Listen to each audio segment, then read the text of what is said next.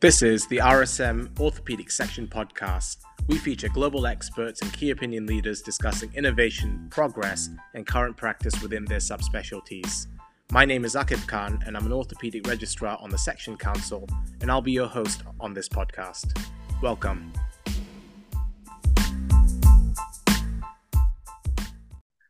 Today we're joined by none other than Professor Heather Valier, who is a trauma and orthopedic professor based in Cleveland in the United States.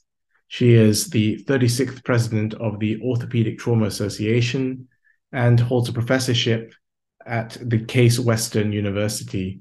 We're so glad to have her join us at the Royal Society of Medicine. She's been a keynote speaker at the recent Trauma Symposium and has a wealth of experience. Thank you so much for joining us. Welcome to the podcast. Thank you so much for having me, Akib. It's a real honor and a delight to be here with you. We were really captivated by all of the talks that you delivered at this year's Trauma Symposium. And I was hoping we could start the podcast by speaking a bit about the psychology of trauma. And I know this is an area that you're quite passionate about. So how important is it to take a holistic view of trauma patients? I think that's the key to really optimizing their recovery course. It's something that when I was in medical school and throughout residency, we learned a lot about the traditional aspects of providing care medically, surgically, and fine details around the technical and other aspects of orthopedic surgery. But we take care of people, and people have all varying types of underlying psychological, social, and economic stressors that really have been shown in recent years to have a more profound impact on how they do after surgery for various musculoskeletal diseases, and certainly in the trauma population following injury. And one of the things I found really interesting was sort of the approach that we should be taking. And one of the phrases that you used, and you took a poll of everyone in the audience, was how many of you have heard a patient say, "I thought I was going to die," when they've had a traumatic incident? And actually, quite a few people put their hands up. And perhaps it's something that we don't really, as orthopedic surgeons, don't really think about. How important is that question? And how can we best screen for patients who may be at risk of developing PTSD? Sure.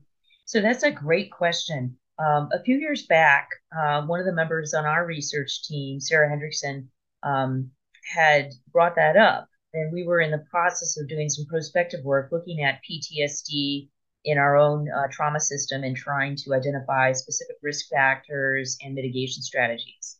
And she mentioned that many patients would say that. And I said, oh my goodness, I've heard that many dozens of times, and it certainly is a problem. And so we decided to prospectively measure it while we were doing various PTSD screening tools. And it turned out that patients who would report a fear of death at the time of their injury event were over 13 times more likely to be very positive for PTSD by all of the survey types that we use. And so we've been teaching it now to our medical students and to our residents, and we wrote a paper on it, which was published last year in JAOS, about the utility of just using that simple question as a screening tool. So many people get intimidated and say, well, I have to have a survey form or an online screen in my electronic record for the patients to do all these survey questions. And well, that's nice, and it would be great to have more information. Really, this is very simple. And certainly there are patients who may not answer yes to that question, but still may have stigmata of PTSD. And so I don't want to get too far into the weeds, but it's a really easy thing to remember if someone says that to you, certainly if they volunteer that information, but really easy to ask when you first meet them and you learn about their injury mechanism. And when you do ask that question, you get a response back that the patient actually, is at risk of developing psychological trauma as well as, their orthopedic trauma. How important is that early identification? Does it actually have an impact on orthopedic recovery? How can it help us tailor our management strategies? Right. Well, we know that people who have distress to the level where they carry a formal diagnosis of PTSD or perhaps some type of a generalized anxiety disorder, which is quite common with PTSD symptoms, are going to have a protracted recovery. So they're going to recover more slowly. They're going to be less inclined to engage in physical activities, even when you release them to do so. They're going to be less inclined to engage in social activities, maybe from their prior cadre of vocational, recreational things that they did before the injury. And so it's going to greatly impair their recovery course in time.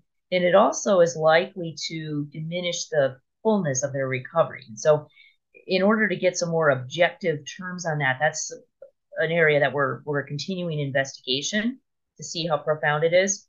But one thing that this has raised is that the American Psychiatric Association has a number of days where they say, oh, it should be 6 months or 3 months minimum after an injury event before this diagnosis could be made. And they've been scaling that back further and further because there's a whole new school of thought saying that, well, many of these patients technically have PTSD right away.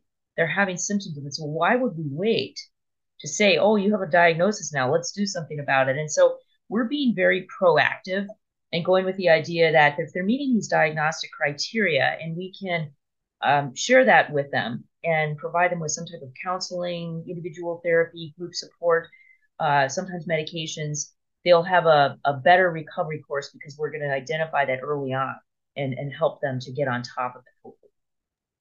So perhaps it's not only just better patient care, but it's actually cost effective. I think that was something else that you were saying. You know, if we can identify and treat these patients early, actually, as a health system, as a trauma unit, can actually, save money as well. It's kind of surprising and it's interesting, but we've looked at a lot of measurements of follow-up care. And so how often do patients return with a complication related to their initial injury event? How often are they readmitted to the hospital for whatever reason following trauma, which may even be a social reason more than a medical or surgical complication? How often do they return with a completely unrelated injury event, like a true trauma recidivist? And underlying mental illness, which may have been present prior to injury or may have been completely brought on by that injury event, is the greatest risk factor for any of those things, which is kind of crazy because we think, oh, well, certainly if they have diabetes mellitus, they're going to be at more risk. And I'm not denying that. There are many risk factors, but untreated mental illness is having a profound impact on recovery of our patients in the United States. And I think a lot of this work carries over into other developed nations. From what I know, my friends in the UK and throughout other parts of Europe, I think the patient populations are really not all that different in terms of the stressors that they face in their lives. Absolutely. And, it kind of really hones in the argument that actually all trauma units should have access to psychology services. And in fact, that should be a cornerstone to patient treatment. And I believe you set up a program as well within your hospital where such a service was provided, and actually it helped build resilience not just amongst patients but also amongst staff as well. Yeah, it's an interesting thing. About 10 years ago, we were part of a multi-center grant to establish some programming, including a trauma recovery coach, counselor, who would be available for patients and families. And it was a very crude, simple program when we started, and really only about 10 to 15% of patients were actually engaging within the first several months. But the program has grown numbers and in the types of services too. And so in addition to this, PTSD screening, there's counseling available for inpatients and outpatients with referrals for higher levels of psychiatric care depending on needs. There's group support. There's a peer mentorship program, which is really powerful. Doesn't cost a lot of money, isn't terribly difficult to set up, where old trauma patients will come back and they'll make some visits in the hospital. They have a huge impact on new patients because the new patients remember that person and they realize, wow, this person made it through 2 years ago. I can do it too. And the nurses love it. They love to see that the old patients come back. Often they'll remember them and they feel like, hey, our work is really making a difference because look, Mr. Jones is here and he went back to work, 2 months after he left the hospital. He's okay now. And so there's this spin-off effect that we didn't even think about in terms of just the healthcare providers. And since the programming as a whole went up, we realized that our nurses were, on average, more satisfied with their jobs. And we did a formal study on this too, because we were having a lot of workforce attrition in our hospital system.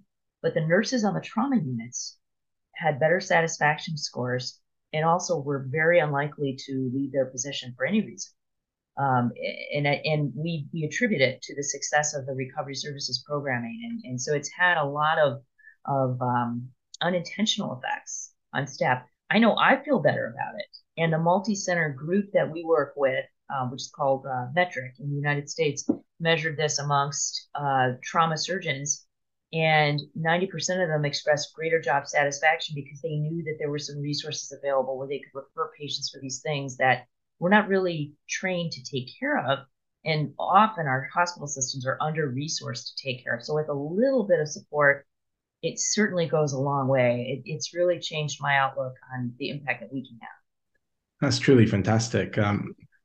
Maybe we can segue slightly across into the trauma care of patients when they actually come into hospital. And one of the things which I really wanted to speak with you about was the idea of early appropriate care and kind of the progression of an evolution of trauma care, at least in modern times. Any sort of key points or a brief summary that you can talk us through? Yeah, that's also been an area of interest of mine, and I think back in the 90s when I was in medical school, and then as an orthopedic surgery resident, I really enjoyed the trauma patients, the polytrauma patients. It was very interesting, a lot of physiology. They would come in, many of them with life-threatening hemorrhage related to their injuries, and looking at the positive impact that we could have by stabilizing their fractures and helping them to get well. But I was a little bit dismayed during my training when I would see patients who came in with, say, a mechanically unstable pelvic ring injury or an acetabulum, because whereas if they had a femoral shaft fracture, most of the time they would be physiologically ready and on the OR schedule like the following day. They would get a femoral nail and they'd be up and moving. Yet these patients with injuries that were slightly more complicated may lay in traction for 3 days, 5 days. Some of them would become really unwell, have a lot of pulmonary complications. Occasionally, someone would die. And it struck me that those injuries are really affecting the person pretty similar to how that femur did, but we were very aggressive about managing the femurs. Of course, it's technically an easier operation. More surgeons are very comfortable doing it. And so it's a little bit simpler to provide that care, even if the patient has other injuries. And so I think that has a lot to do with it. There aren't as many people capable of managing complex acetabulum or perhaps a spine fracture that's complicated, but warrants surgical care. And so as I became a trauma fellow, I noticed there was a little bit more of an aggressive tactic in that institution in Seattle, Washington, about managing some of these injuries earlier, and got to talking with some of the faculty about their experiences, and they agreed, yeah, we really need to do that, but that's not really standard of care. And so it kind of stuck with me as I went into practice, and decided, well, I'm going to try to really do my best to provide care for, rings, acetabulums, everything that I can that's relegating that person to a recumbent position in bed, and often with skeletal traction, because it just seems so bad for the physiology. Within a couple of days, if they didn't get to the OR, they were really going to get sick. They developed atelectasis, pneumonias really rapidly, and then sometimes a cascade of multiple organ failure, which could result in death. And so knowing that, there were a number of other physicians at the trauma center where I was working who were really interested in this as well. And I feel like as a whole, we were kind of challenging each other to provide team-based care and pay attention to expediting the care of the patients with these major injuries. And so we embarked on a research study about 15 years ago now to look at what parameters could we come up with to determine a patient's readiness to tolerate some of these operations. And you see, come in and go, oh, everybody should do damage control. Okay, well, damage control refers to some type of provisional stabilization. Maybe it's an external fixator or some skeletal traction or something. The patient's too sick to have the definitive operation, and they may experience a second hit of profound systemic inflammation, which may push them over the top into that organ failure and even into death. But the reality was that we didn't understand, how do we determine that? What factors are we going by? And there have been a number of laboratory values, types of injuries, vital signs, various factors that have been proposed over the years, but there wasn't really any prospective work going on to assess this and to say, well, how do we know? There were a lot of experts who treated many thousands of patients, and that was kind of what we were developing in our own little world at our trauma hospital. But we ended up hiring a mathematician and doctorate level biostatistician to take all of our data on the recovery course. So what types of blood products, fluid resuscitation, other things were happening, time-based from the time of injury forward. What injuries did they have orthopedically and injuries to other systems, age, all of their lab values, and then to develop some probability modeling over when did it appear to be a safe time to proceed with fixation of those injuries? Did it matter if it was a pelvis versus a femoral shaft, or what mattered? And it's an interesting thing because there's a lot of stuff that matters. And I feel like whenever I speak about this, it's very easy to say like, oh, you're oversimplifying. But the reality is we need to try to package things in a way that we can get our arms around as clinicians to draw some generalities, knowing that it's a little bit of a gray area. And the things that seem to matter most about reducing complications in patients with these injuries who require treatment surgically, and I'm gonna tell you the injuries that we focused on. They were a mechanically unstable thoracolumbar spine, a pelvic ring injury, a displaced acetabular fracture, or a proximal or diaphyseal fracture of the femurs. Any of those injuries we felt were ones that we would treat surgically, and the patient would need to be in bed until the injury was reduced and stabilized for them to get up. And so in some of those, you could do a damage control strategy, with provisional expects, and some not so much. But the things that mattered most when we looked at our experience of looking at close to 1,500 patients with those types of fractures, and some patients had more than one of those types of fractures, the presence of a severe chest injury was a bad actor. And there's a fair amount of literature, dating back to the late 80s, early 90s, showing how poorly patients can do if they've got a severe chest injury. And there's always a concern like, oh, we're being too aggressive. Maybe if we do too much surgery, that's going to make their chest injury worse. But the reality is they've got a bad chest injury. If we lay them in bed too long, that's actually even worse. And so knowing that they're going to be at higher risk for complications is important, but we can't change the fact that they have a chest injury. It just pushes them into a higher risk category. And then we looked at the timing of definitive fixation. And so all comers, recognizing that in our experience, perhaps there were some patients who had their definitive fixation by what we would consider too early, maybe not well enough resuscitated, because that was just our historical experience. So we noticed that if patients had been stabilized earlier in the whole group, they tended on average to do better than those that were stabilized more than 40 plus hours following the injury event. She's like, oh, 40 hours. That's interesting because much of the literature, especially with femur, says, oh, 24.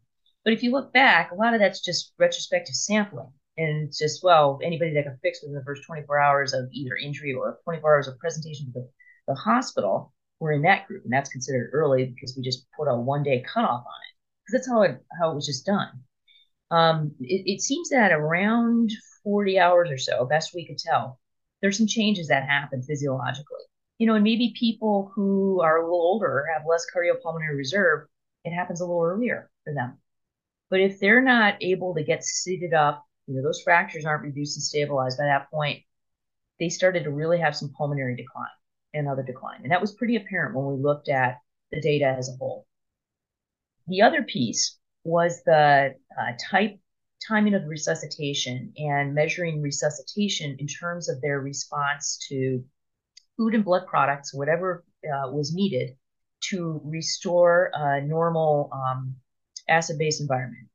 And so, many patients, when they're injured, will have bleeding. And because of that bleeding, they're going to have reduced oxygen carrying capacity. So that hypooxygenation is going to result in some acidosis.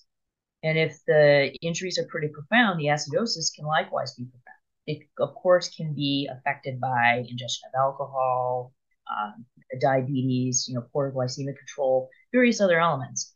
But some type of a measurement of acidosis, lactate, base excess, pH, was important in determining readiness for surgery. And so the patient didn't need to be completely normal in their acid-base profile, but they needed to be improving. And we were able to establish a cutoff point of a lactate of less than 4 which is pretty high still, but if it's improving, a base SF of -5.5 or better, and a pH of greater than or equal to 7.25. So there's patients in that group that seem to be okay according to our risk factor means, really said those are the ones that we wanted to take to the operating room that we thought we could safely do their surgery. And so this was an effort that took, I must say, a number of months just to get all the data organized, analyzed, and then our multidisciplinary team, which included neurosurgeons, orthopedic spine surgeons, general trauma critical care specialists, anesthesiologists, kind of putting our heads together to say, well, what are we going to do with this information? Can we decide as a group that our hospital is going to try to establish a protocol for which we'll assess readiness for surgical intervention by these resuscitative criteria? And that's essentially what we did. It took a little while to get everybody on board, all the surgeons to agree, and the system say, yes, we'll make sure that there's an operating room available every day for these patients that are in that group, because we would have about 15 to 20 of them per month that were that multiple injured type patient who would come in and need that resuscitation and qualify for this type of work. And so it was a fun experience, just from a professional sidebar, trying to learn how to do better. And we did. We improved our complication rates, and we noticed that there's still a few areas that it's not a perfect fit. Maybe patients are really frail, or they've got an extremely severe head injury, or they have an ongoing myocardial event, or poor cerebral status, and they've been having a cerebrovascular bleed or thrombus. And those patients need to be individualized aside from these criteria, but that's not very common. Most of the patients actually will fit into this group, and we could study them, and we noticed a lot of improvement. And so that's been built on by other people in subsequent literature. There's people who have taken those parameters and have tried to incorporate some measurements of coagulopathy and looking at how that improves. And while that's important, we studied that a lot too, but it seemed that as the acidosis was correcting, the coagulopathy was correcting at the same time. So they kind of go hand in hand. And so we didn't include that in our final probability modeling because there was so much overlap. And while the acidosis has a non-specific element to it, it actually worked really well for about 97% of our polytrauma patients. That's really incredible. What a body of work, and really has revolutionized trauma care in so many different centers around the world. And just so I have it clear in my head, let's say we have a patient that comes into the trauma bay and they're multiply injured, and we know that we want to get them to the OR within 40 hours. They've got spinal trauma, pelvic trauma, long bone fractures.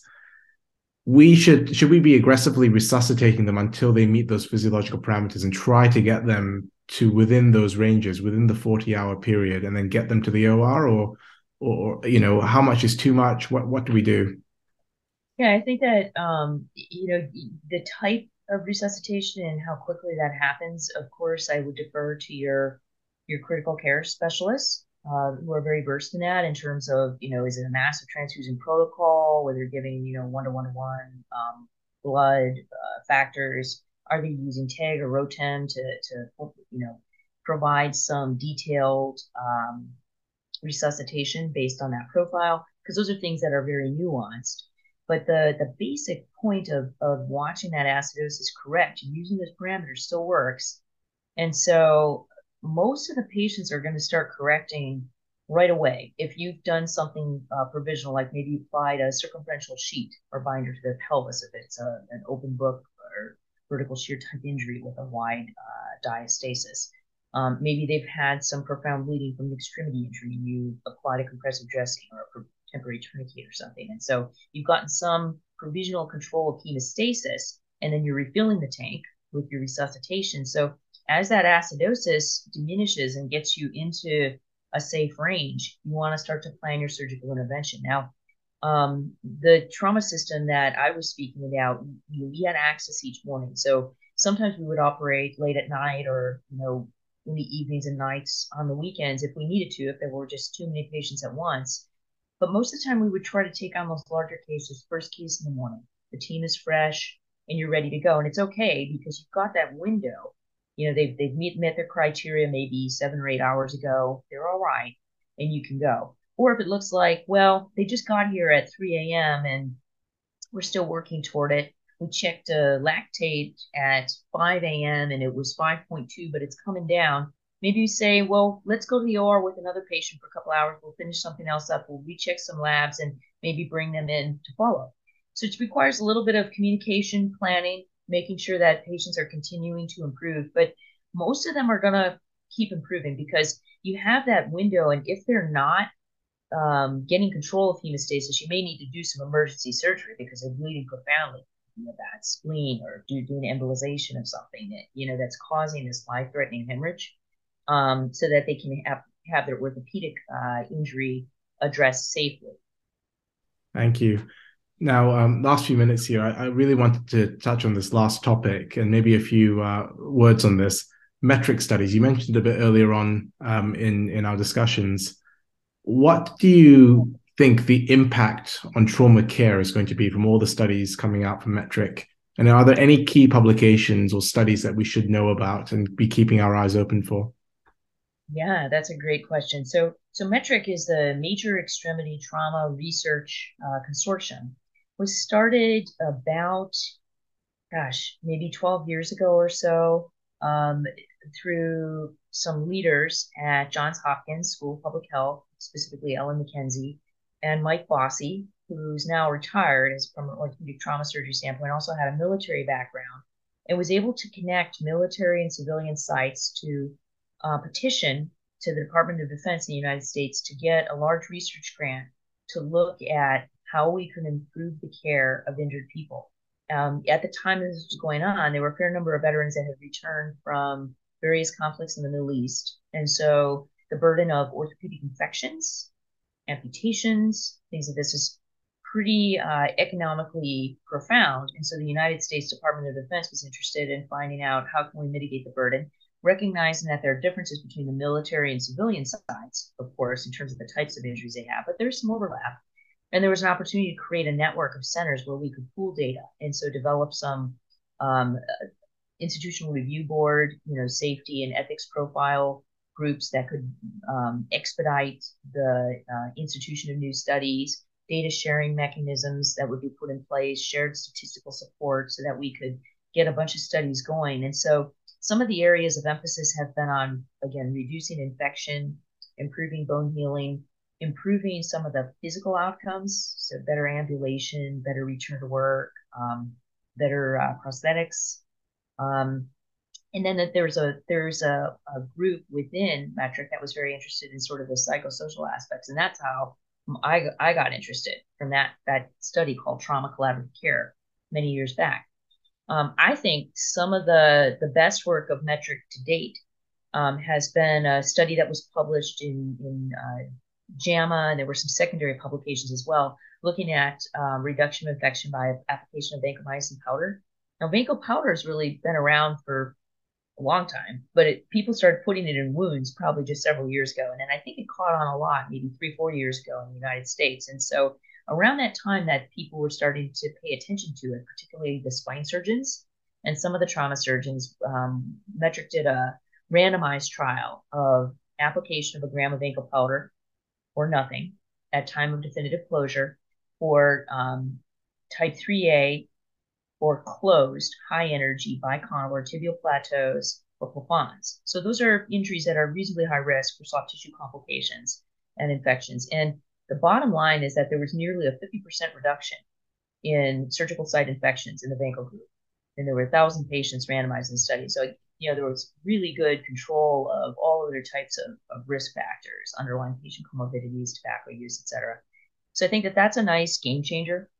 Vancomycin costs less than $2. It's so cheap and it's so easy to do. We haven't had any adverse allergies or weird, you know, local reactions to it. And so it's very simple. And Metric's actually just completed another study looking at the application of tobramycin and vanco together versus nothing, to see how much that tober can help, because the gram-positive cocci tend to respond, of course, to vanco, whereas gram-negative rods and other organisms may respond better to tobra.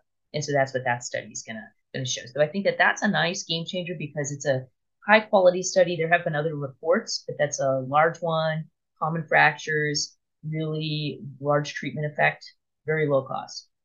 A couple of the other studies that are kind of interesting are one where oxygen was administered, and this is actually just starting to come out. The first report was published in the Journal of Orthopedic Trauma, about a year ago, and it's been presented at the Orthopedic Trauma Association meetings as well. But looking at high flow oxygen intraoperatively versus regular flow, which is like 30% FiO2. And so high flow meaning 80%. And then for 2 hours after surgery, just nasocannula oxygen, which many patients will have as they come out of their anesthesia, but this is a little higher concentration. And the idea was that that will reduce infections from that same high-risk group of plateaus, plafons, similar to the vein-filled population. And I have to admit, I remember when this protocol was coming through, thinking like, really? Do you really think that's going to make a big difference? I was extremely skeptical.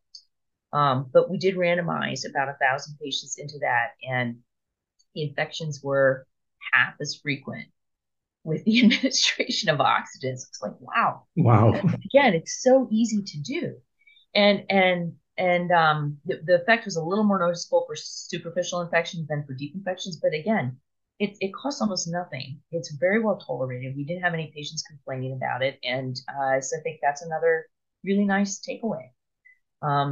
Perhaps my favorite of the metric studies in the last few years, however, though, is the Prevent Clot study. And this is a study that we did in conjunction with our general trauma colleagues at multiple centers, randomizing over 12,000 patients to low molecular weight heparin versus aspirin. So just an oral agent versus a sub-Q injectable agent, which is much more expensive, and patients don't like it. I'm always skeptical whether they're even going to do it if they leave the hospital. But that was kind of the standard of care to do the low molecular weight heparin prior to aspirin. People who trust aspirin, maybe it's not enough.